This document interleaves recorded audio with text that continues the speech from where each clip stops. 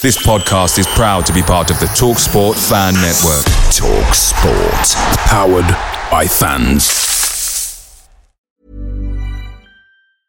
Many of us have those stubborn pounds that seem impossible to lose, no matter how good we eat or how hard we work out. My solution is PlushCare. PlushCare is a leading telehealth provider with doctors who are there for you day and night to partner with you in your weight loss journey. They can prescribe FDA-approved weight loss medications like Wegovy and Zepbound for those who qualify.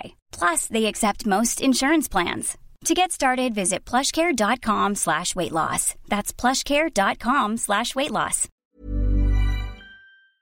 The TalkSport Fan Network is proudly supported by McDelivery, bringing you the food you love. McDelivery brings a top-tier lineup of food right to your door. No matter the result, you'll always be winning with McDelivery. Order now on the McDonald's app and you'll get rewards points delivered too. So that ordering today means some tasty rewards for tomorrow. Only via app at participating restaurants. 18 plus. Rewards registration required. Points only on menu items. Delivery fee and terms apply. See mcdonalds.com.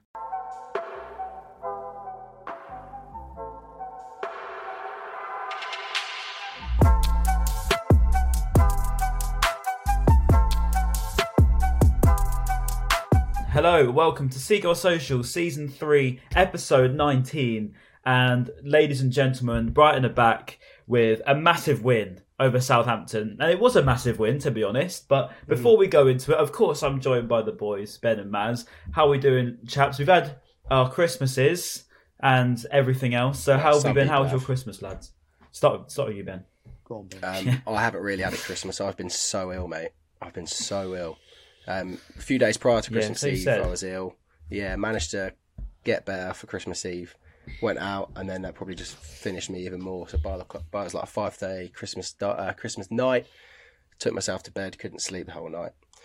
Hallucinating all night, temperatures, the whole lot. And yeah, it's just been the worst Christmas holidays ever. So all good.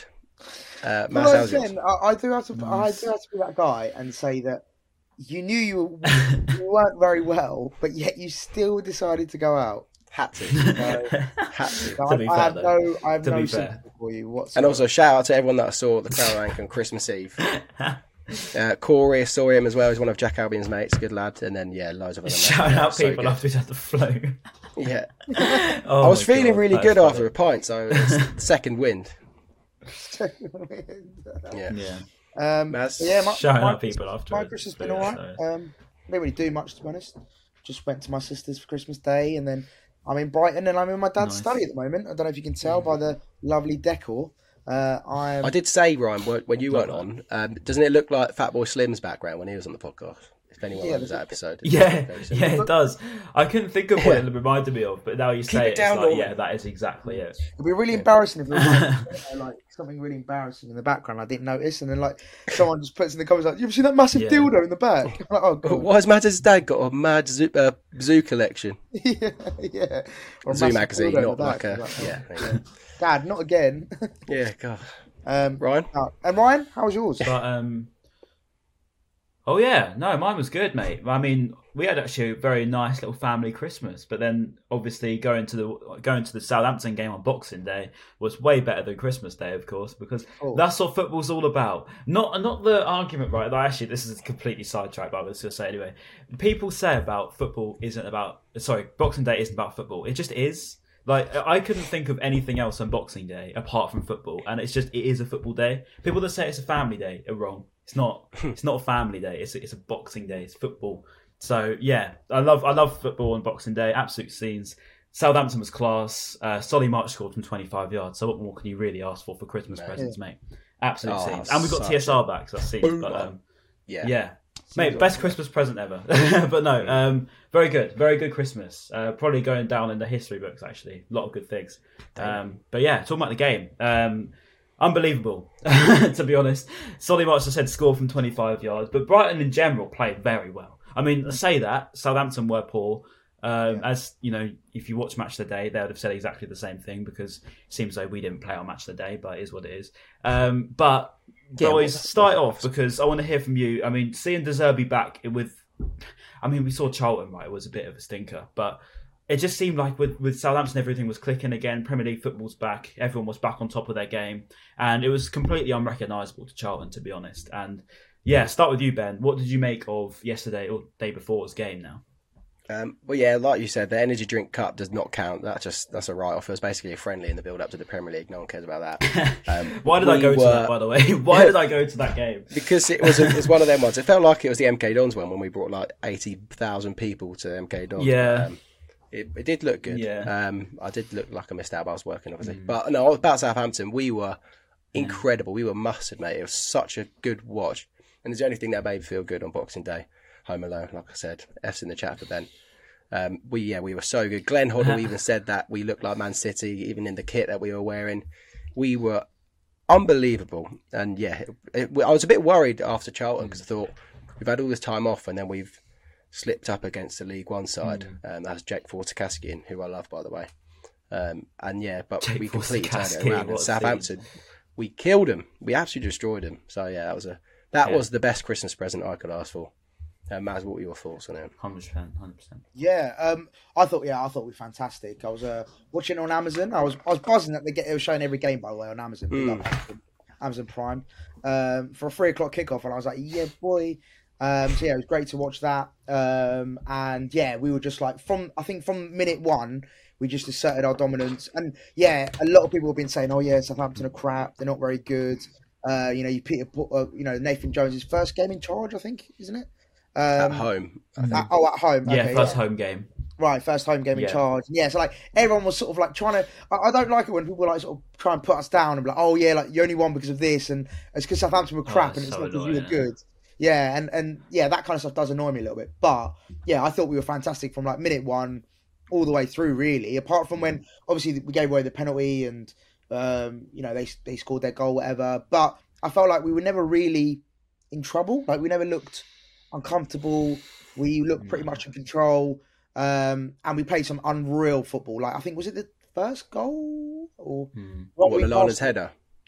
No, the goals. To be fair, that was poor from the keeper. To be fair, but yeah, I think the build up was good. Yeah, the build up. Yeah, that's it. But yeah, no, just all round, just great. I thought it was great to bounce back from a disappointing result against Charlton, and like a few players, especially Solly March, got a lot of stick. So for him to bounce back, the way he did, that's true. Yeah, like the way he bounced back from the performance against Charlton, I thought was great, and it shows like mentality. Big middle finger to the fans. Sort of like, speaking of bouncing, though, sorry, before we get your quick one, Brian. Obviously, we always have we always have a new manager bounce against us. But it seemed like the new manager bounce didn't exist for Southampton because they'd had this like 6 weeks of Nathan Jones. Yeah. So there wasn't even like the bounce was long gone. They'd already had loads of time to work under him. I know. It felt like he'd been there for ages. He was with us for like. I know he was here for a long time, right? But realistically, Nathan Jones at Southampton. If I was a Southampton fan, I'd be really, really underwhelmed with that. I mean, I don't think that Southampton are exactly prestige enough to be going out and looking at a great manager, but I mean they're probably on par with us in terms of club size. They've been in the Prem for about a decade. Why wouldn't they be able to attract a better manager than Nathan Jones? I mean, he's done well at Luton, but then he went to Stoke and couldn't handle the egos there, and it makes you wonder how on earth he's going to cope at Southampton in the Premier League. I feel like they're preparing for the Championship. I might be wrong, but it's weird. It is. Yeah, it's really weird to take Nathan Jones on. I think with the younger signings, I feel like that's what they're building up to then come back because they've got such a young team. I feel like that's what they're. It feels like they're preparing for. I was just about to say that. Yeah, like for me, they've got a lot of young players, especially like that Bella Kotchap, the centre half, the German centre half. I think he's going to be class, like down the line. And they have got a few like Livramento, even at right back, and they've got some like really CDM young... Lavia. He's like a wonder kid. Lavia, they've got some really good young up and coming players, I think. But yeah, maybe is it like it's just they're not good enough right now in terms of they're not up to scratch to the Premier League standard of staying up. But then like you said, give them a season in the Championship, and they'll probably be out like go and win the league easily, and then come back. So yeah, potentially that could be a big reason. And yeah, is Nathan Jones that guy to, I suppose, blood the youth? Maybe, because I know he done quite a good job at Luton with the young players. So maybe that's why they brought him in. It's like, oh, he's good at blooding the youth. Maybe that's why they brought him in for this Southampton squad. I don't know. That's just potentially It reminds me a little bit of when Newcastle took on Eddie Howe. And to be fair, I was the first person to say I didn't think that was good at all. I really thought it was going to be terrible. And I hold my hands up and say I was definitely wrong there. Because I thought that Eddie Howe was sort of like the Bournemouth manager that took a small club to, the heights of the Prem, did very well, then sort of ran out of steam towards the end, and that was it. He's gone to Newcastle, by far a huge club in the league, and is doing really well. But I think that Nathan Jones almost reminded me of that at Luton, small club sort of thing, lots of hype, lots of passion merchant vibes, and then fell off when he went to a bigger club. But maybe I'm wrong. He might turn out to be a great manager. You never know. But it does seem a bit weird for me. Yeah. But here we are. I'm not talking bad on Nathan Jones as a guy, but just as a manager, I feel I get exactly where you're coming from. It's like, for example. Because we were linked with Nathan Jones, weren't we? So it's like, if we were to get Nathan Jones, and let's say De Zerbi went past us, I think I'd be gutted, because I'd be like, well, let's try De Zerbi, because he reminds me of like a Gus Poyet. He gives me like good vibes in that sense, and I feel like. By the way, Maz, while you're on that, Gus Poyet was at the Southampton game. Absolutely class, by the way. He got a great reputation. Reputation. He was doing the punditry. Reception from the Brighton fans. Oh yeah. Was he at Amazon? Yeah, he was on the commentary team. Yeah, he was on the commentary team. Cool. They couldn't shut him up as well. By the way, he could not. He was constantly talking. I feel like the presenter was like, "Please, we got to go to an ad break." Like, it's just Gus will just keep talking and keep talking. Really? Yeah, he's the radio, isn't he? He's got the nickname for a reason. I was going to say something. What were you just talking about, Ryan? Before we went to Gus Poyet, Nathan Jones and the managers. Maz was. Maz was. Sorry, that's my brain. Nathan Jones. It just reminded me of our post Potter episode when we were talking about managers to coming in, and it was like we were linked with Phil Neville, Nathan Jones, and I was literally thinking, God, we are so screwed. But now look at us, mate. Look at us. Yeah, no. I think that's testament. I think that's testament to Tony Bloom as well, like making that right call, and he's consistently in the last 5 years or longer, especially since year we got promoted, he's just made constantly good decisions. Like no matter who we've lost, who's who's been sold, who's left, who's been poached, he's always come out on top. And I feel like not every club's unfortunately as lucky as us to have an owner as good as Tony Bloom. So I think we're quite lucky in that sense to have a great owner. Yeah, I agree. And anyway, get on into the game. True dominance, to be honest. From start to finish, we were by far the better team. Southampton definitely were not on our level that day at all. Probably not on Premier League level overall. But I think, you can't take anything away from how we played. I thought, you could pick out a lot of our young players as well. Obviously, Levi Colwell was only 19. And I thought he played pretty well. I don't think it was his best game, but I thought he was pretty solid. Played well at Charlton as well, because I probably should touch on Charlton as well, because it was only like a few days ago. But I thought overall we were so good. Pascal Gross, Adam Lallana ran midfield. I think when Lallana went off, it was a little bit shaky. Maybe Jeremy Sarmiento took the few minutes to get into the game, and then he was class. Matoma was fantastic. Mark was fantastic. So good. He was literally like running around the players like Maradona. Like that first one when he just Bazuni made a good save right at the beginning. Then even after that, he was just dribbling through players for fun. I was like, how has this bloke just come out of nowhere? Yeah. It is so crazy to think that we've just got another gem. Like last year, what was he? Is it half a season or the full season on loan at USG? And we saw glimpses, but we weren't like, is he going to be good enough in the Prem? He's just got even better somehow. I don't understand how we keep doing it with these players. It's actually bonkers, but we do have an incredible to add to that, Ben.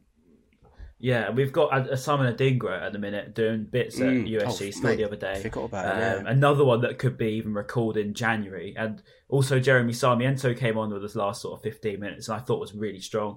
As I say, it maybe took a few minutes to get into the game, but he came on in a time where Southampton were fighting back a little bit. But overall, I thought he played well, strong, lots of skill, very quick, good turn of pace, good ball control as well. I thought overall Jeremy Sarmiento was very bright, alongside Evan Ferguson, who I actually did an article about because I thought I actually asked Roberto De Zerbi because I went to the press conference a few days ago, and I asked De Zerbi about sort of Evan Ferguson, and we can get a SEAGULLS social exclusive here as to what we think, what his philosophy is with Ferguson, and he said that he surprised him and was really genuinely surprised by Ferguson. He said he knew he'd seen him in the Forest Green game and the under-23s. He said, but when he played him at Charlton, he was really excited and said that he wants these young players to be able to go out there fearless and not think of what could happen, what he could do wrong. And that, to me, he said not only the young players that he wants to focus on, he wants to focus on the younger players, which I thought was a really good little thing to say. The fact that it's not even just the 20-year-olds, he wants to look at the 17-year-olds and the under-18s that are performing as well. And I think that that's just like absolute testament to De Zerbi, and he's not afraid to throw them in when they, if they feel they can step up. And it suits our club culture, though, doesn't it? And our philosophy, like breeding these youngsters. Yeah, we've got a young team as it is, but we've got like Andrew Moran on the bench as well. And that might be because Alexis isn't there, of course, but he's still been putting a lot of youngsters on the benches, which is really good to see. Yeah.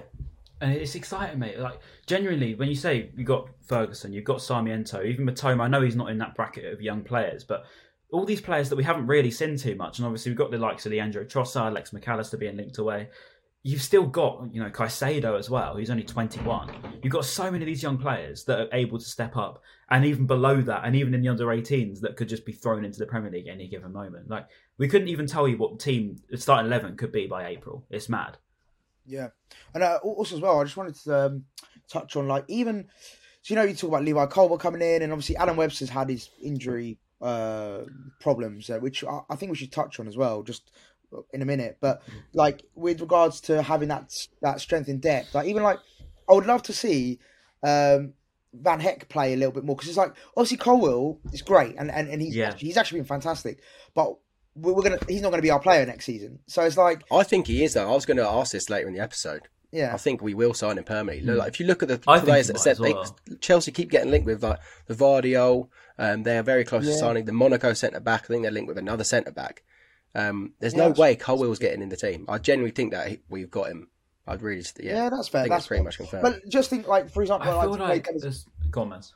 No, sorry, just like, okay, if we do get him, great, that'd be class, because I think he's actually a really good player. But let's say if we don't, then it's like we built this player up a whole season, and then he's just gone. And it's like, well, we could have built up one of our other centre backs, the young, like a Van Heck, for example. So I don't know. That would be my only thing. Is like, can we get him minutes somehow? And obviously we're out of the Carling Cup, the League Cup now, Energy Drink Cup. Yeah, the Energy Drink Cup now. But like, yeah, will he get a chance at any other time? I don't think so now. Like, when will he get a chance to play? Really, I hear your point, Maz, and I think that the only thing that I think is he's clearly very good. He's got a very high ceiling because he's 19 years old, and Van Heck's 22. So the fact that he's 3 years younger than him and is being thrown in alongside Dunk week in, week out goes to show, for the sake of the team, it makes sense, because you don't want to jeopardise potentially us and our league position for someone just because he's one of our own. No, of course. You've got someone that's more than capable of doing better than him. But I get your point. I agree with you, to be honest. I think that, in the long run, it's frustrating. But I think also, it just seems so not Brighton-like to sign him from Chelsea and then on loan and then send him straight back. It just doesn't seem like us. I think I saw an article when it first happened. I felt like we were going to screw up, though. I thought we did just get a loan and we were shafted because of the Cucurella deal. But I'm confident that we will get him. Well, I saw, and I saw Colwill did a thing back after he got promoted with Huddersfield, and he said that he wants to be part of Chelsea's first team plans. Otherwise, he doesn't want to be there, and he's not afraid to leave. And we saw it with Tarek Lamptey, we saw it with Tino Livramento. We've seen it with many Chelsea youngsters recently that are actually happy to just say, do you know what? I ain't waiting around for 5 years just to have a chance of getting in the first team. As well. Especially if they're signing Vardiol and stuff. Gilmore, yeah. So, Gilmore won the Champions League literally a year and a half ago. So, it's things like that. I think these players aren't exactly hooked on Chelsea. They're just there, and they're part of a massive pool of talent that, if they did let Colwill go, let's face it, they've got another 16 new 18-year-old centre-backs that are willing to take his spot anyway. So I don't think that, although they make out that he's their star gem, I just think that if we put the right offer in, and he does generally like it here, and I think that he does, I've particularly mentioned it on Twitter, saying that him and Dunk alongside each other every week seem to be improving. I mean, I think at first it was a little bit touch and go, but they've come on leaps and bounds together, and you can tell that once you get a connection with these two centre-halves, it's hard to just rip that apart, I think. And I hope, anyway, I might just be talking through my heart. On that, Ryan, do you, this is like to both of you, do you think then now, because let's say Colwill just goes from strength to strength with Dunk and they get this really good partnership, and obviously Webster's had all his injury worries, if we said at the beginning of the season, Adam Webster and Lewis Dunk, they would definitely be our number one starting partnership, right? Like centre-back partnership. But now, with all his injuries and obviously Colwill playing really well and the form, Does Webster get back in the team if he's fit? Right now, not yet. I don't think he can. Yeah. Go on, Ben. You go. Oh yeah, I don't know if he can. And also, remember we were linked with that Ukrainian centre back as well, and I imagine we will probably still go in for him, whether it will be in Jan or probably in the summer. So that will be another big centre back in the way, trying to fight for a place in the first team. I really like Adam Webster. Yeah, I think it's only going to benefit us as a club to have so many options. Let's face it, Lewis Dunk's still unbelievable, but he's getting older. There will be a time when he starts to peter off a bit. Yeah. I guess we just got to prepare for that, and maybe this is the beginning of it, because he's not going to be playing at this level, even though somehow he's still playing so well at his age. So, yeah, I think we just got to prepare for him to leave, haven't we? As a prime example of that's true. Dunky's the same age as me, mate. You're making me feel. Yeah, I know, but you're not a footballer, Baz, you know. Yeah.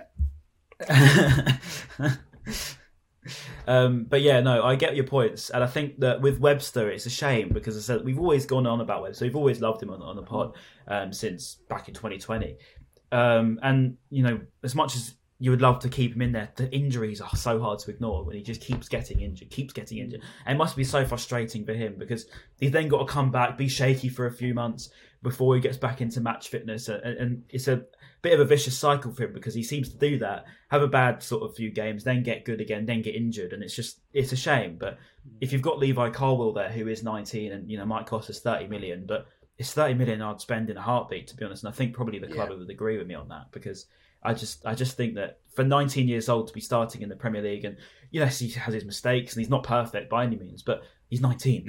You know, he's 3 years younger than I am, and that to me is like, well, he's good enough to be in and around our squad. I think if we can get him down on the deal, but we'll see. It's a long January. I think. I feel like we'll go on to transfers probably next episode, but it's going to be hopefully a good January anyway. But before we do that, let's talk about the rest of the game. Obviously, Solly March has to be mentioned. Adam Lallana has to be mentioned, I think. We'll talk about Solly, though. To come back after Charlton, terrible penalty. Genuinely one of the worst penalties I've seen. And do you reckon he actually broke someone's nose? Do that. I don't know. Is that a rumour then on social media? I think I saw a joke. It must have been a joke on Twitter, obviously, because at some point probably would have posted a picture if he actually did. But yeah, that penalty, because there was someone filmed it so perfectly behind the goal, it just flies over the bar, and you see everyone. You hear people laughing, like because Brighton fans are used to this sort of stuff on penalties. Yeah, you just hear it on penalty shootouts anyway. Yeah. You just hear people laughing, just thinking, for fuck's sake. But yeah, like you said, he came back and got an assist within 14 minutes, and then scored a worldie. So it's a great way to shut up the critics. Exactly, and I think it's a mentality thing, as Maz said. And I was standing next to a guy called Josh, who's out Josh at Charlton, and he loves the pod.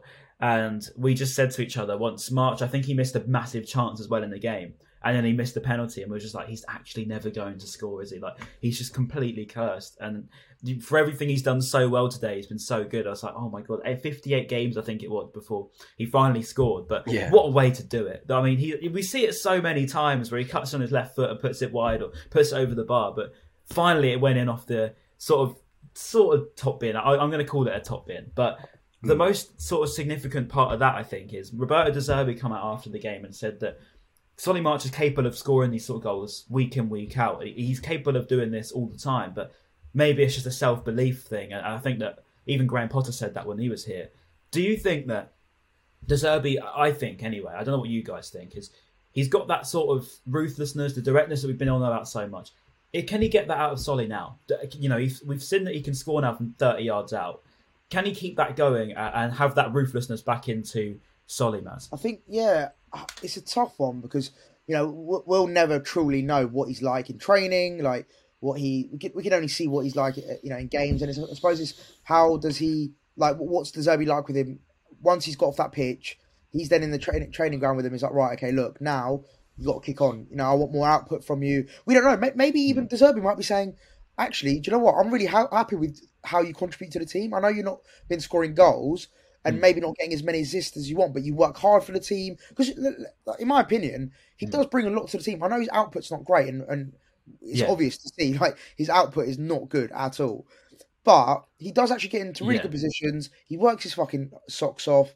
And, like, there is a reason why he's in the starting lineup most weeks. Like, why would De Zerbi be starting him most weeks? There's obviously a reason Maz, for that. As you say, like, Yeah, and De Zerbi called him out, didn't he, when he first signed? He literally said, we've got good players like Solly March when he first signed. That was his first interview, wasn't it? Yeah, no, exactly. And so I think that's the key thing. I think it's like, okay, granted, his output's not great, but you've got to look at what does he bring to the team overall. And I think that's what De Zerbi likes about him, is like his work rate, his effort, his positioning, all these other attributes which, you know, a lot of people actually, don't give credit for.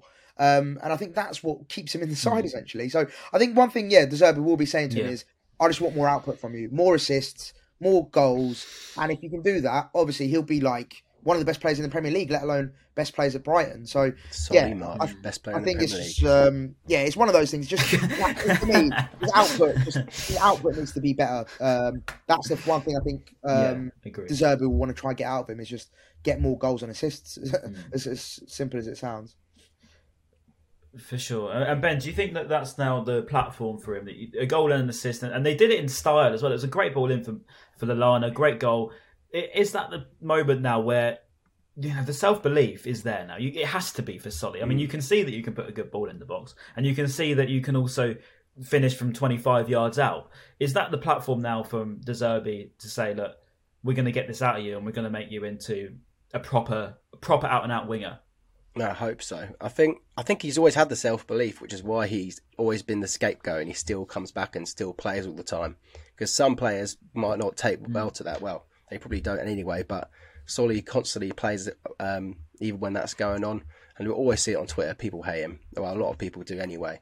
And he just doesn't really get him down clearly. But on the goals and assists, I don't know if this will make him score more or get more assists. You would hope so. But he always gets himself in the positions to do so. He will always miss a sitter. Like even before his goal in the first half, like the ball rolled along across the line, and you just think, oh, maybe you can get a tap in, but the defender scores an own goal instead. And there were just times where you're thinking, oh, it's just never going to happen for him.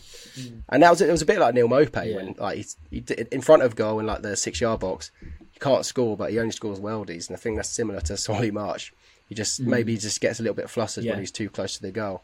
Yeah. I hope so. Obviously, I hope he does get some more goals and assists, because he does deserve it for the effort he puts in. He deserves it. And also, if you look at his, I'm just looking at his all-time Premier League stats. Yeah. So out of 157 appearances, he scored 5 goals and he's got 13 assists.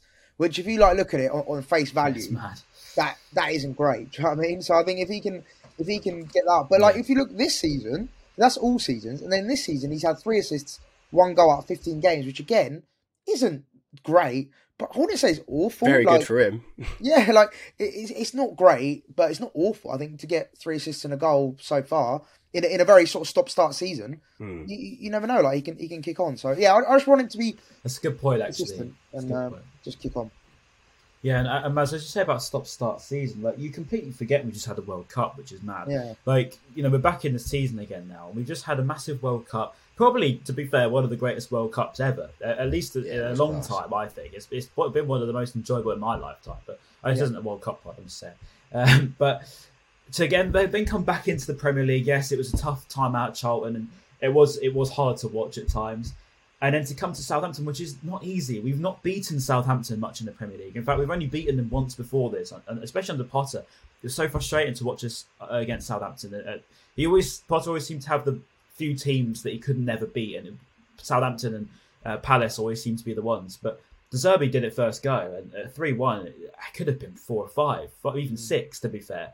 I mean, if Matoma's header at the back of the net, I think that would have been game, set, and match, and we could have even gone and hit a few more. But mate, I just think that overall, as a football club, we just every time I watch this, I just feel so comfortable, and especially these away days, I'm just like, I'm feeling positive. I don't see any. I don't see any real weak links in that side at the moment. Did you see? Apart from perhaps, I was going to say, did you see Naylor's tweet after the game? It was like, everyone's saying we need a number 9. Look at us, scoring loads of goals from the midfield or whatever. I saw it. Yeah. I get it. I get what he's saying, but we still just need stronger depth up front as a striker. That's it. I think the penalties proved it, Ben. You know what I mean? Yeah, it's true. I think that's the key thing. It's like what you just said, Ben. It's the strength and depth. It's like, okay, cool. We're scoring goals. Great. But let's say one of those players gets injured. Let's say a Matoma, a Trossard, a McAllister when he's back. Like one of those players gets injured, we're in trouble. So, and it's we were playing Trossard up front against Southampton, and he didn't have the best of games, by the way. And so, like, imagine if we didn't have him, like you said, and Welbeck wasn't fit, like he wasn't. Who are you playing up front?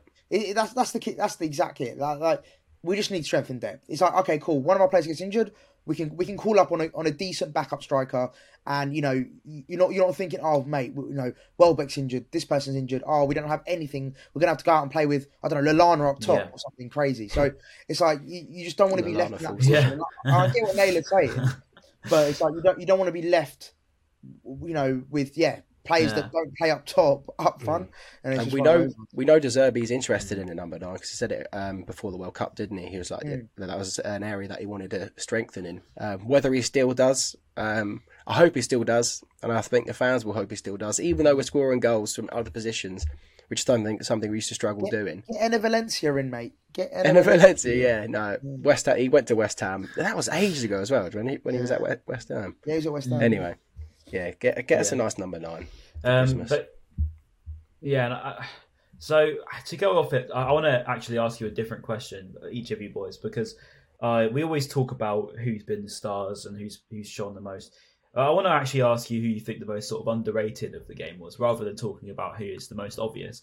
And particularly, I might even do this a bit more, because I think it's quite good to just get different opinions. So who do you think was perhaps the one that didn't get the plaudits yesterday that deserved it? Because we probably don't mention Solly March enough on the best of times, and then today we mentioned Solly March because he's scored a worldie goal. And whereas most of the time he has a great game, no one even talks about it. Or Joel Veltman, for example. I want to ask you, Maz, because you look like you're thinking. So who do you think sort of is the most underrated? Cheers, mate. I am thinking. I'm just looking stupid. You can't tell when Ben's thinking. Yeah. I'm just like this. You literally mentioned him. I was going to say Joel Veltman.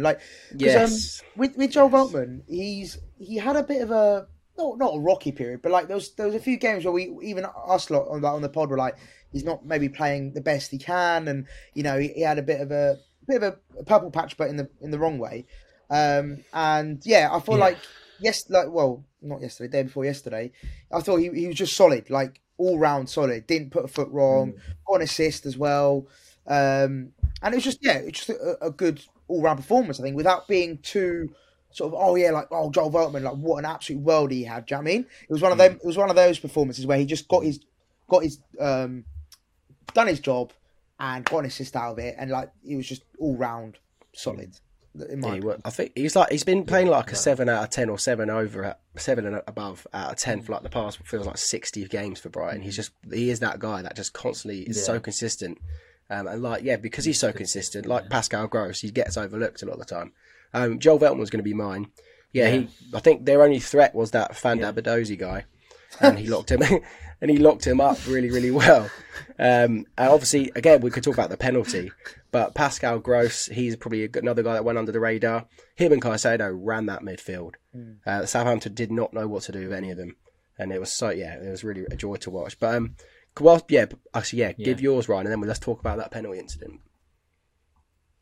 Yeah, mine was actually going to be Veltman. I just didn't mean to mention it like I did. I was meant to say Veltman. I thought, to be fair, actually, Robert Sanchez made some good saves, and I was actually going to mention the penalty because he's finally saved the penalty. He actually saved the penalty, like mad. Yeah. I got penalty save points on my FPL. I was buzzing. But I went straight back to James Ward-Prowse. Which is like, it's so frustrating because he'll be looking at that gutted that he didn't tip it around the post and maybe he should have got a better hand on it. But he finally saved one, and it was a shame. It went straight back to Ward-Prowse, who always seems to score against us, Ward-Prowse, even when maybe he wasn't having his best game. He's actually a Ward-Prowse. I don't know where he'll go if Southampton go down.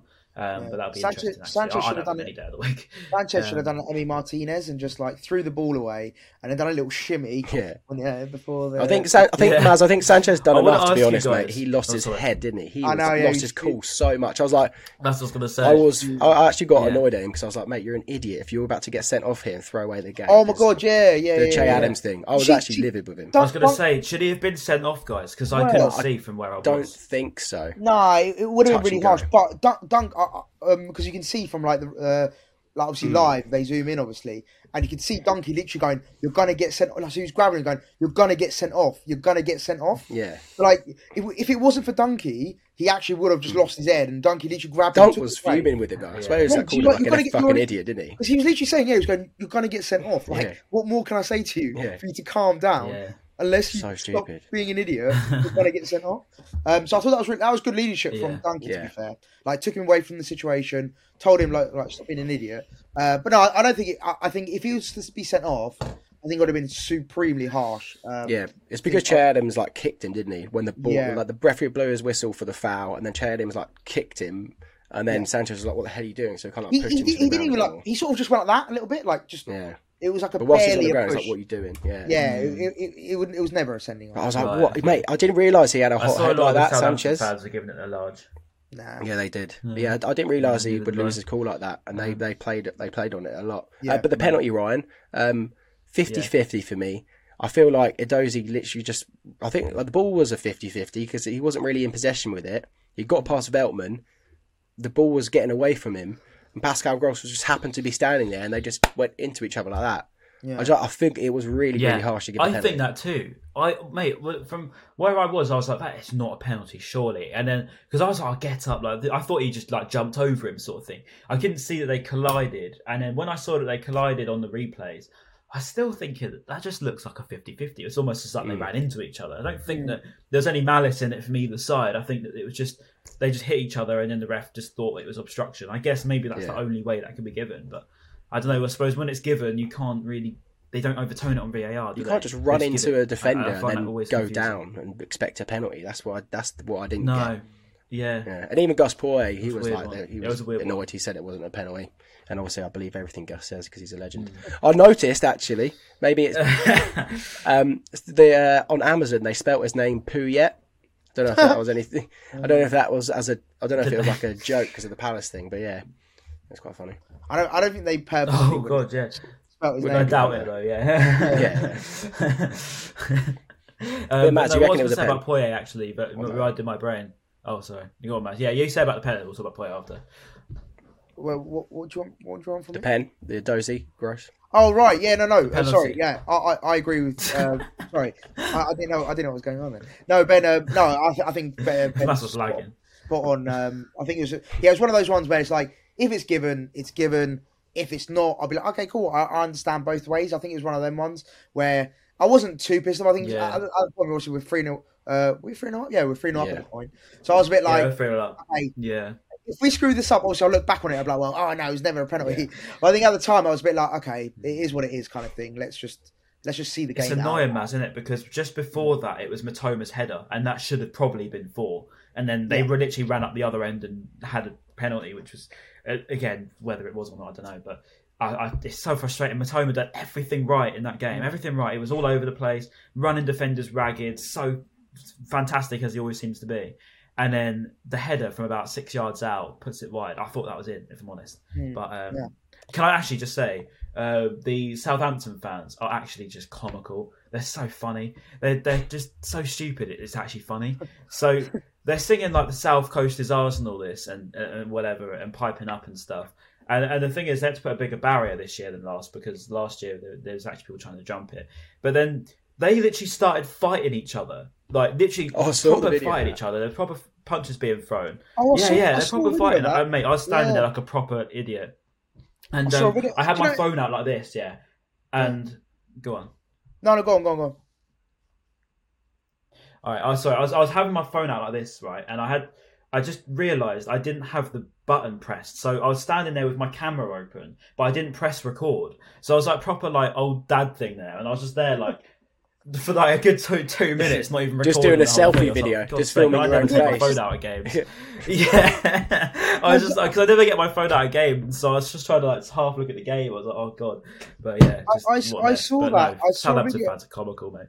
I saw a video of that on Twitter of them fighting, and then I saw loads of comments like going, "Oh no!" Like all these Southampton fans like, "No, it was actually Brighton fans that infiltrated our stand and started fighting." I was like, "What are the chances of that actually?" Yeah, some of them did. True. Oh, did they? Some of them did. I think some of them jumped, I think some of them jumped that tried to jump, and then I don't even know if they did get through. I think one did get through, and tried to just take the whole lot on. I don't think that video. Though, I don't think that video contained any Brighton fans. I think that was actually just Southampton fans. No, I don't know. Brighton fan filming. I just saw everyone scrapping the home end. So I don't know. Yeah, and I saw there was probably about 3-4 people got taken out from the Brighton end. I think it was 6 in the end actually. Of Brighton fans that got taken out. It's always a fun away day, Southampton.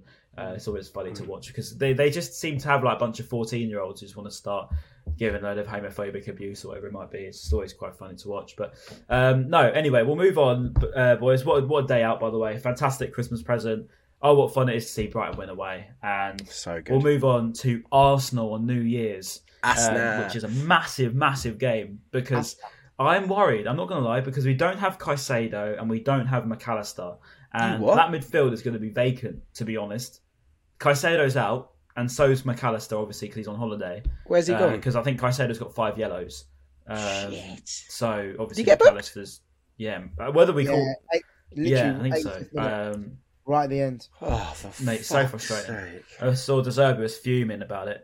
Very annoying. We don't have Caicedo or Alexis, so we're going to have to potentially rely on Gilmour or, obviously Gross and Lallana. That's true. But against Arsenal, who are banging form at the moment. But, I mean, you never know. These are the sort of games where a player like Gilmour steps up and has a blinder. Yeah, that's a very good point. But, we've got to hope for the best here. But our faith is in you, Billy, to be honest, to say the least.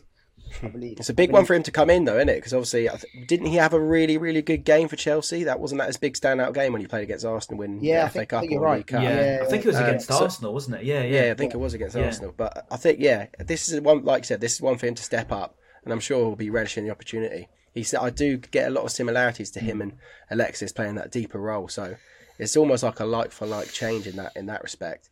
And I think out of everyone, he would be the one that I'd like to see come in. Yeah. Because he deserves a chance, I think. He's a good little player. Yeah. He did come on against him in the League Cup, didn't he? Played all right. My only worry is that because of how we play, we are not reliant on some of these players, but like Caicedo, when he's not in the team, you really notice it.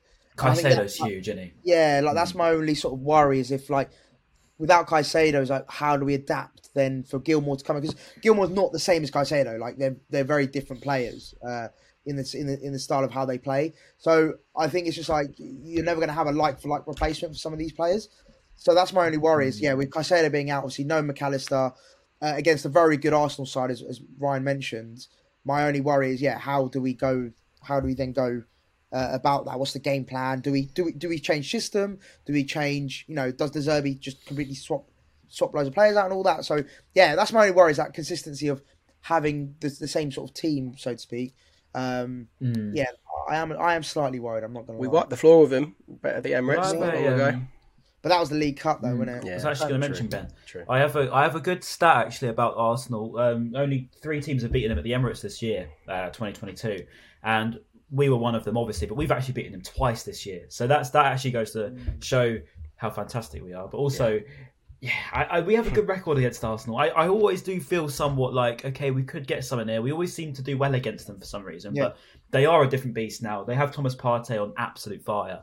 Not to mention the likes of Ben White, who I really, really hope, Ben White doesn't get booed again like he did last year. Because I really didn't understand that. And when we went to Arsenal away in the league, he gave a good reception to the Brighton fans, came over and applauded us, and we all gave it back to him. I hope that stays for the home game, because there's a lot of fickle fans out there who will boo him, and I hope that he doesn't get booed. He's not on the same level with Cucurella. I would be surprised if they did boo him. So I hope he does.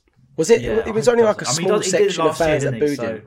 But it was only the small section of fans that done it last year, wasn't it? Stupid to boo Ben. Why would you boo Benjamin White? He's done literally nothing wrong. He's not done anything wrong, has he?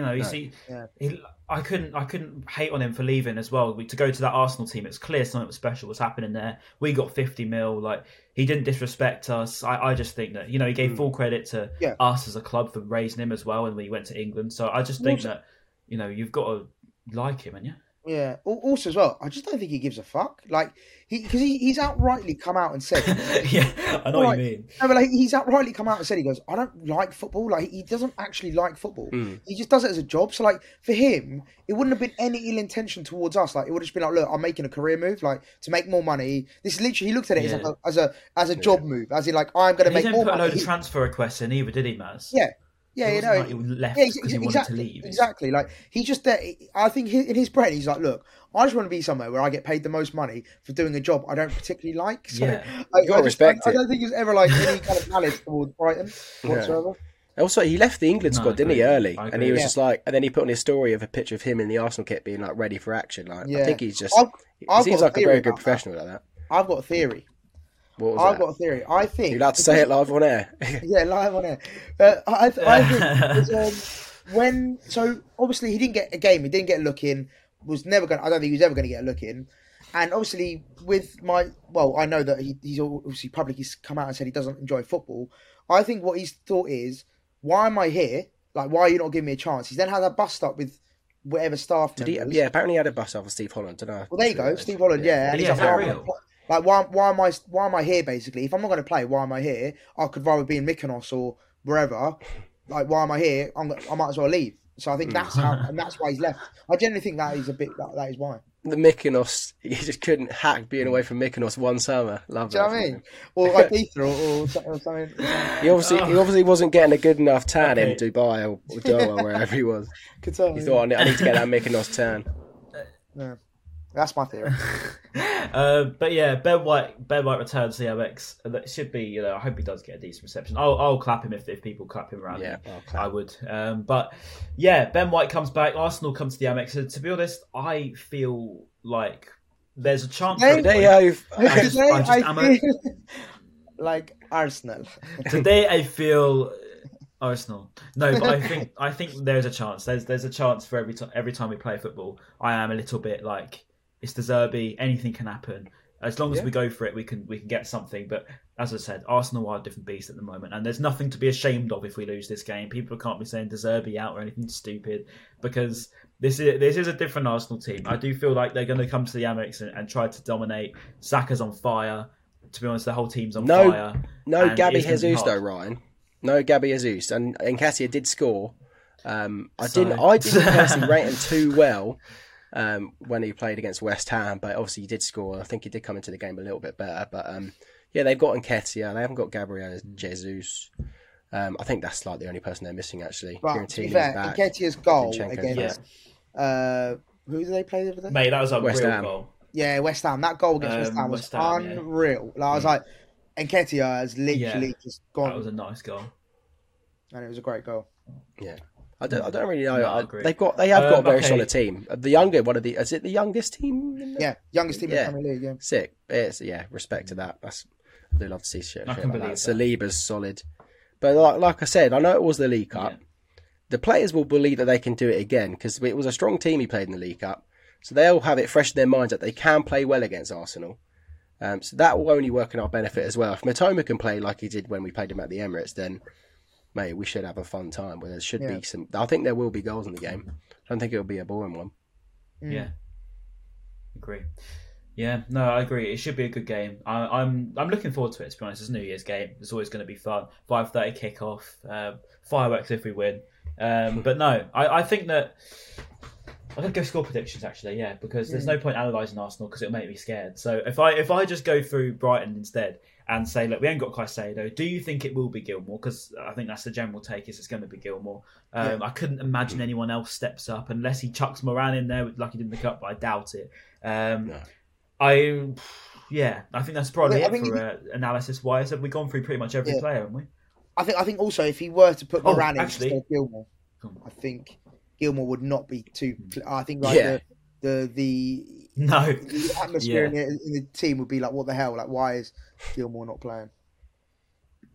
Yeah. I have one more thing, actually, because I saw it this morning. Alex McAllister has been linked to Dortmund, and Leandro Trossard has also, according to Ben Jacobs or something, I can't remember his name, some journalist, a Chelsea journalist, he said that, I don't know whether this is true, so really take this with a pinch of salt, because it could be just like complete waffle. But it says here that Leandro Trossard's agent has sort of been out trying to drum up interest for him.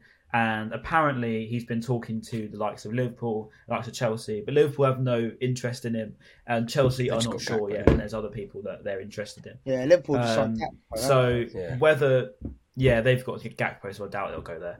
And I don't think I like Leo, but I don't think he's good enough for Liverpool, if I'm honest.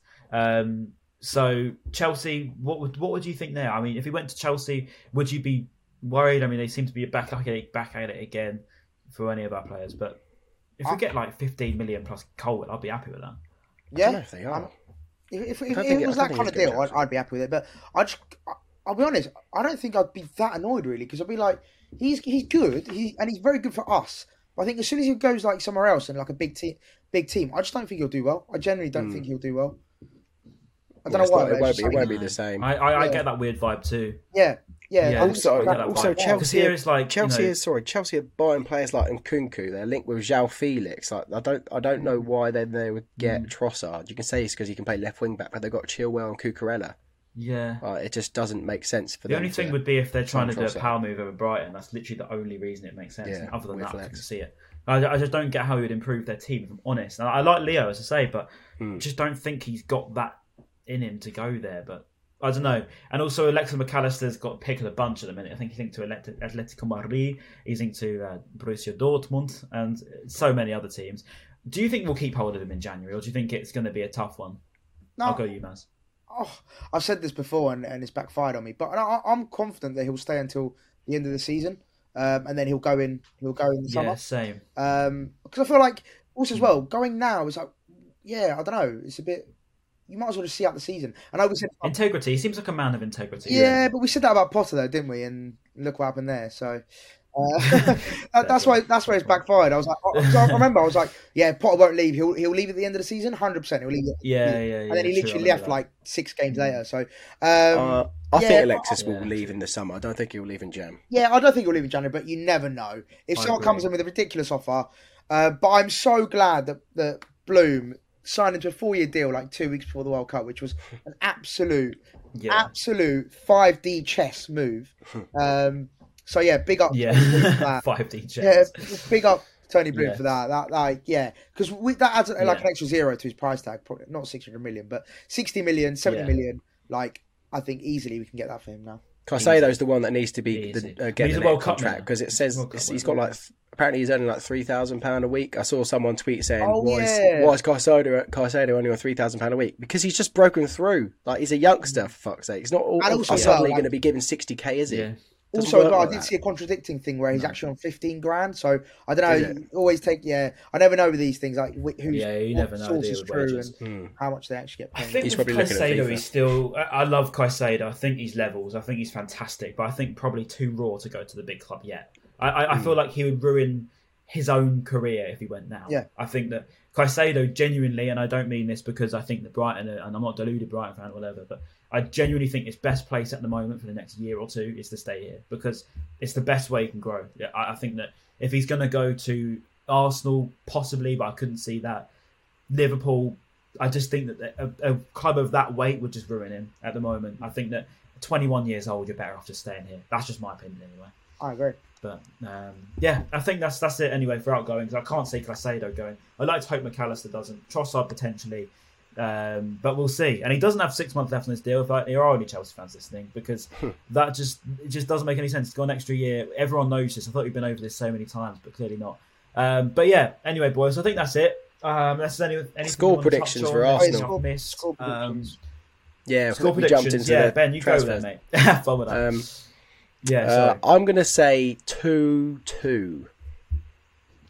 Okay, I'm going to go with... That's interesting. 2-2. I'm going to go with... 2-2 for the end of 2022. Yeah. I'm going to go with a 2-1 win. Do you know what? 2-1 win, baby. Up the Seagulls. With nerdy glasses on, I love it. Yeah, Maz's dad's joined the pod. 2-1 win against the league leaders. Are they league leaders still? I think they are. Yeah. They are. 8 points clear City, aren't they? And like 7 points of Newcastle. Do you know what? They're not even going to score. 1-0 Brighton. They're not going to score. That's with my heart. Fair play. That's in my heart. 1-0 Brighton. Let's go. New Year's. We've had a Christmas miracle. We've had Solly March score from 25 years. Let's have a New Year's celebration. The 1-0 win against Arsenal. I thought you said 25 yards or years. Both count to you, yeah.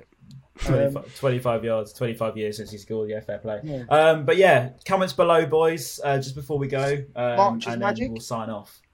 March is magic. March Madness. Magic. Or March Madness. Oh, yeah, March Madness. Not March, mate, it's December. Sorry. Yeah, March Madness. March Madness, comments down below. March Madness. Nice one. Right, boys, you've been a pleasure as always. We'll see you for Arsenal and... Yeah, that'll be the new year by then. We'll see you in 2023, We'll see you in next year. I'm going to be a whole new year older by the time I come on here. Wow. All right, well, I'll see you next year. Well, when's your birthday? I'm joking. And my birthday's not till Feb. I was just trying to make a New Year's joke. All right. Ben... as you can tell, I'm still. But my birthday is in Feb, so I'll be a year older in Feb. Hopefully we'll record an episode before then. Yeah. Okay. Peace. I hope so. Nice one. Unless... What a horrendous end to 2022.